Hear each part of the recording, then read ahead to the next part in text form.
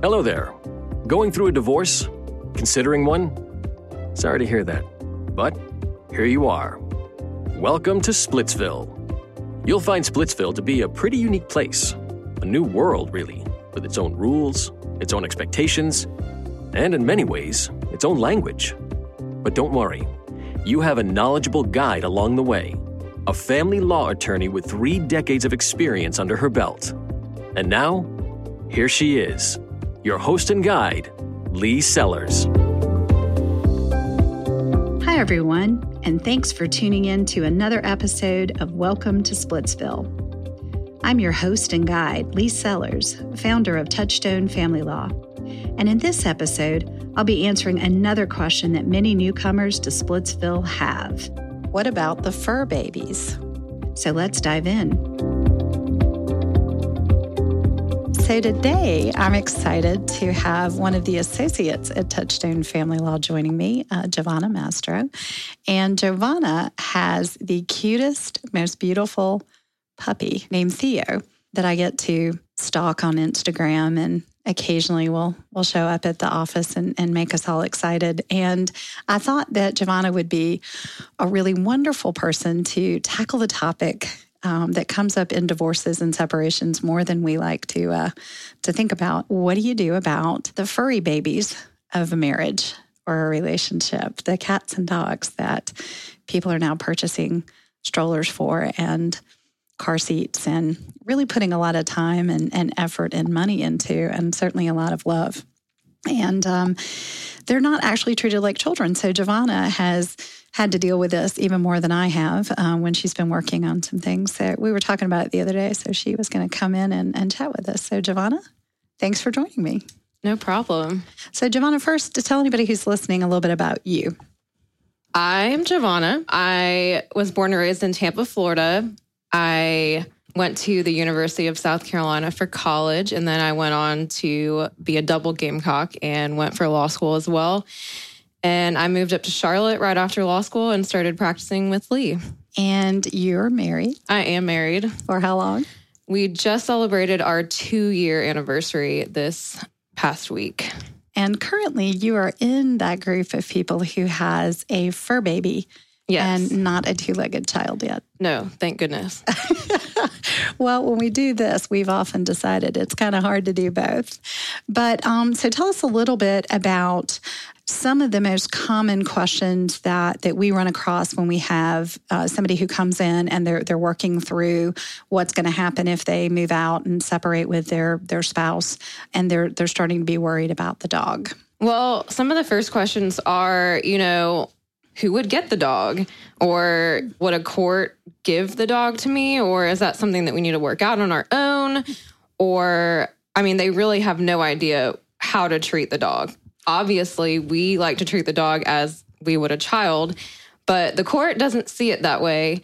In North and South Carolina, pets are treated as property, and that's it. So to the dismay of many people, the court doesn't really care as much as you do about your pets. So people have a lot of questions about that and who's going to get custody, but there's not really quote unquote custody of pets. That's right, because in both the states that we practice in North and South Carolina, they are considered like household goods. And so they're going to treat a dog or a cat or really any pet the same as they're going to treat the couch or the toaster or really anything else in the house that's been purchased. Exactly. And that makes a lot of people very upset. It does. I know I've been involved in that conversation myself. So when you go, let's talk about some of the problems that we have. Let's talk about what happens when somebody comes in and they're talking about the pet and they actually purchased the pet before they got married. So let's talk about that problem. Yeah. It's not marital property if it's purchased before marriage. So whether you were married or not at the time is really important, because even if you bought the dog together while you were engaged, the person that really funded it, it's their dog and it's considered their separate property. So it wouldn't even be included in the marital estate. So let's talk about what are you going to have to prove if you go to court and you weren't married when the dog was purchased? And so we're talking about separate property, and you're trying to convince the court that it's your separate property and not your soon-to-be ex's separate property. What are the things that you need to start scrounging around and looking for that might convince the court legally that you are the legal owner of this pet, and therefore it's yours? Well, if you have an adoption certificate or a certificate from the breeder of ownership, if you have anything in your bank records that show a payment towards the dog, if you have yourself on record as the primary owner at the veterinarian, all of those things can be important in proving that. So what if you are both on the adoption certificate? Then I would say that it's really the funding that would be the primary thing to look at. That would be going into your bank statement, figuring out if you wrote a check, you could get the check from your bank records, anything that shows proof of payment. And this is one of the other things. So like, what about like doggy daycare cost and vet cost and all of these other costs? Would you think it'd be important for them to gather the records of, well, maybe I don't own the dog in the sense that I didn't get put on the title, but I'm the only one taking the dog to the vet, the only one taking the dog to the daycare, the only one paying for it. Do you think? Yeah, I definitely think that would be helpful. Those are big costs. Veterinary, insurance costs for dogs, because that's a thing now. And I, by the way, highly recommend it. I learned the hard way. But all of those things can go into what to consider when you're considering marital versus separate property. Now, when you're married, and it's conceded that the dog was purchased, or the cat, or the iguana, or whatever we're talking about, but the pet was purchased during the marriage, then it really wouldn't matter how it's titled, correct? Because marital property doesn't really follow title. Yeah, exactly. So in that case, what would you do if you were going and you're trying to convince the court that, it is marital property and it should be given to one of the spouses over the other? In that case, I would still look at, who's put more money into it, who's the primary person on the insurance, who's put on the daycare records, who pays the daycare records, who has more time to spend with the dog. If one person's a stay-home parent and the other one's working and traveling all the time, it wouldn't really make much sense to put it with. That's not something the court has to consider, but when you have someone who's equally funding the dog and there's no proof of ownership on either side, that is something that you can take into consideration.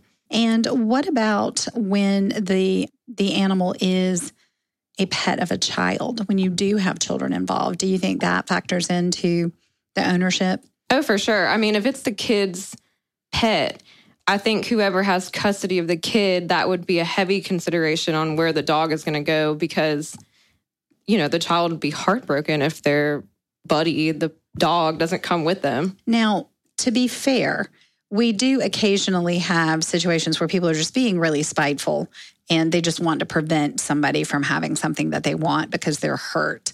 So most of these arguments about it being his or hers, or, yours or mine, really are, I think, the rarer of the discussions, don't you? These days, most people seem to accept that the other owner has an equal vested interest and love for the animal. Mm-hmm.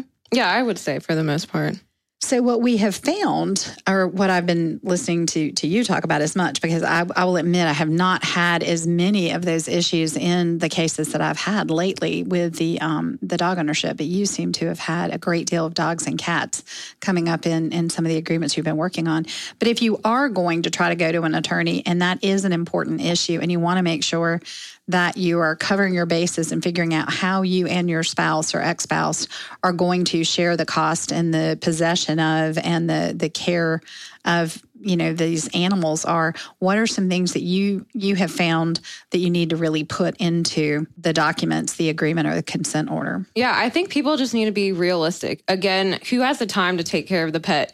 Who has a bigger yard? If one person's moving into an apartment complex and the other person keeps the marital residence with the fenced-in yard, it makes more sense for the person that has the yard to keep the pet. Like I said, time to spend with the pet. If one person works a lot and travels, the other person would have way more time to spend if they were staying home.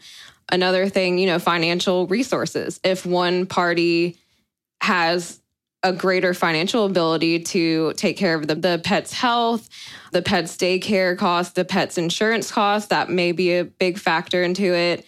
The kids, again, who's going to have custody of the kids? Is there 50-50 custody? You really can do anything when you make an agreement.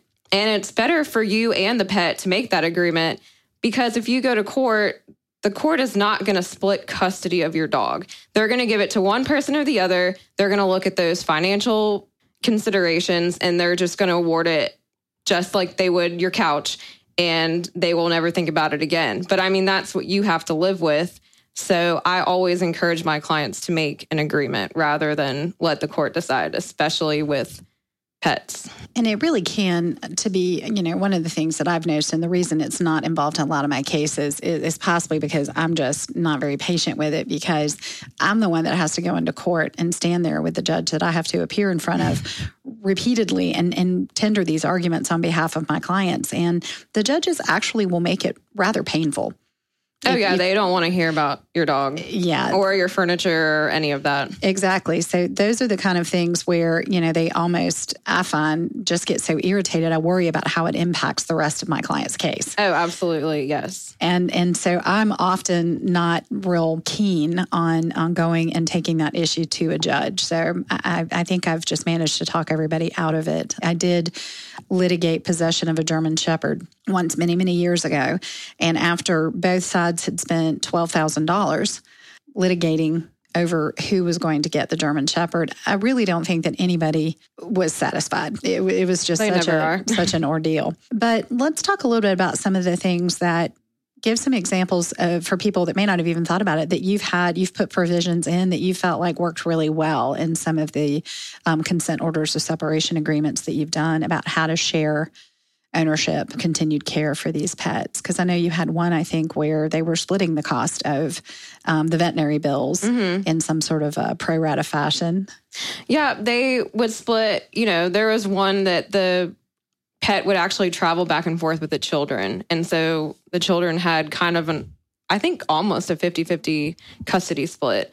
And so if it was traveling back, it would be with both parents. And so they were equally splitting the cost. So they would do, just like they did with their child support, they did the pro rata share what their incomes would be to split the pet expenses as well. And I have definitely had some where I've seen where you had the agreed upon pet bills. Like there was a ceiling, especially as you had older pets and pets that perhaps had extraordinary medical expenses, life-sustaining, pre-digested food, cancer treatments. I mean, we can, and horses fall into this category too. So it can be really, really expensive.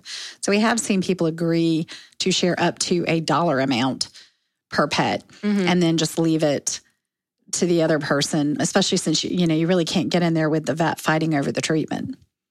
Yep.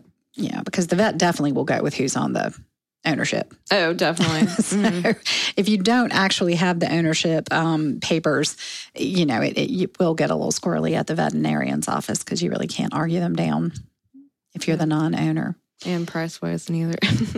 It is. Let's talk briefly about what happens when the pet passes.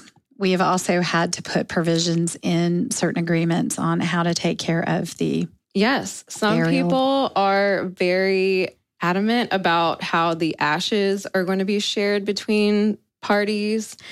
Or, we've had one person stuff a beloved pet and they fought over that in mediation.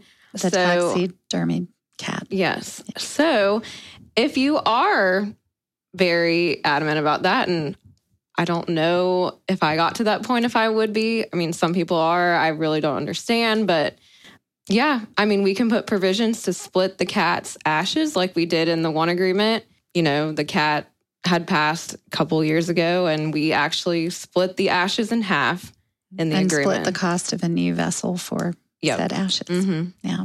So I think that the best thing is that if you have these issues, you just really need to think it through, talk to the attorney, and just really try to negotiate, be prepared to make some concessions in another place in your agreement in another area to sort of accomplish what you need to for your pet. Yeah, I would. And like I said, in agreements, you can do whatever you want if you're willing to sit down and actually negotiate and come to that agreement. But we do know that if you do try to take it to a judge, they are going to give it to one person or another and probably slap somebody with some attorney fees that loses the argument for not being able to figure it out. Yeah. We will say that in the issue of the stuffed cat, it was eventually the mediator who ended up with the stuffed cat to resolve the argument. And so it is there. Yep. Every time we go, it's still there. The cat is still there. Well, Giovanna, I think that one of the reasons why you end up with more of these cases than me is because you still have a dog and then your spouse actually works for a company that provides care for dogs. Yes, he does. And pets. So you know so much more about the cost and the care and these provisions, I think, because you've seen really what people are willing to commit, what resources people are willing to commit to these pets in a way that I don't think I've ever seen. Oh, you'd be surprised. The people that get upset that their dog did not get ice cream every day for a week, that happens. And I think it's a newer trend. Blame our generation. Well, I don't know that I would blame you guys, but I do feel I'm a little more tone deaf to the discussions than you are. And so you're always very sympathetic and work really hard to come up with creative solutions. But it is heartbreaking when a family is breaking apart and the dog or cat or horse or any of these pets, can't live with both of them all of the time. It's really tough. And it can be tough on the animals too, especially if they're used to a particular level of care or have a real fondness. So to some extent, a lot of people will think about like who the animal is more aligned with and try to keep them comfortable in that way. But sometimes you have situations where you've literally got a housing problem where you just cannot have housing anymore that actually accommodates a pet. And some apartments won't allow certain dogs. I mean, that's a big consideration as well. So do you ever have any of your clients that have actually ended up having to give the dogs up, like outside of the family? No, not yet. But I mean, I could see where that could happen, where neither of them had the resources or the capacity to care for them. And fostering them.